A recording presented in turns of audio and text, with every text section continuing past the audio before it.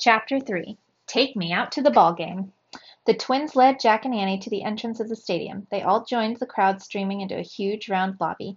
The room had marble walls and a ceiling lamp made of baseball bats. A sign over the ticket windows said, $1 general admission. Uh-oh, said Jack. He and Annie reached into their pockets of their uniforms. We don't have money, said Annie. We don't either, said Otis, but we don't need it because... Bat boys! A tall man in a uniform rushed over to them. His badge said security guard.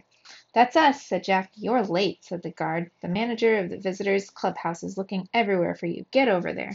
Yes, sir. Jack knew just what the guard meant. The visitors' clubhouse was the place in the stadium where the out-of-town team prepared for the game.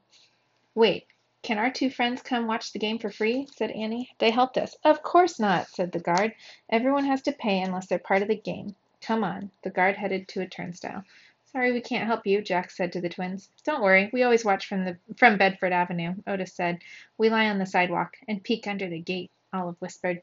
We can see most of center field from there, said Otis, and a little bit of left field. Hey, Bat Boys, the guard shouted. Gotta go, said Jack. Thanks a lot. Yeah, thanks a million, said Annie. She and Jack hurried through the turnstile and followed the guard. Then they crossed a ramp and headed into the ballpark. You're working for the Braves, the guard said. I'll get the clubhouse manager. Wait here. And he walked away. Oh, man, Jack breathed as he and Annie looked around. Compared to the Little League ballpark back home, Ebbets Field was huge. Fans were filling the stands. A band was playing, Take Me Out to the Ball Game. The breezy air smelled of roasting peanuts, hot dogs, and grilled onions. On the field, umpires in dark suits were talking to each other. Around the baseball diamond, team members were playing catch. The men all wore jerseys with blue letters that spelled Dodgers. Look at the Dodgers bat boys, said Annie. They're helping their team warm up.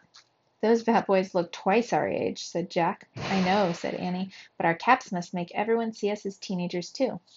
That's so incredible, said Jack, smiling. He loved looking older. He loved working for a big league game. He loved the sights, sounds, and smells of Ebbets Field.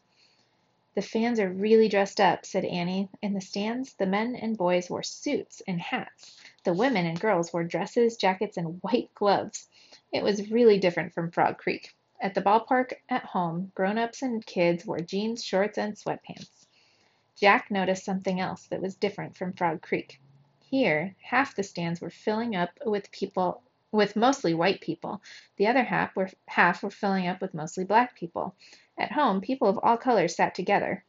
Annie pointed to a black Dodgers player signing autographs on baseballs. Who's he? She said. Black fans were shouting and waving at the player. Reporters were trying to interview him. A photographer was taking pictures. I don't know. He must be a big star, said Jack. Hey, Bat Boys, you're late, someone shouted. Jack and Annie whirled around.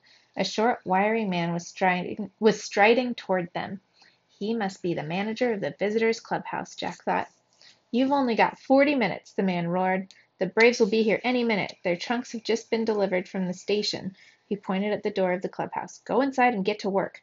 Yes, sir, said Jack and Annie. Without another word, they hurried inside the visitors' clubhouse, and they got to work.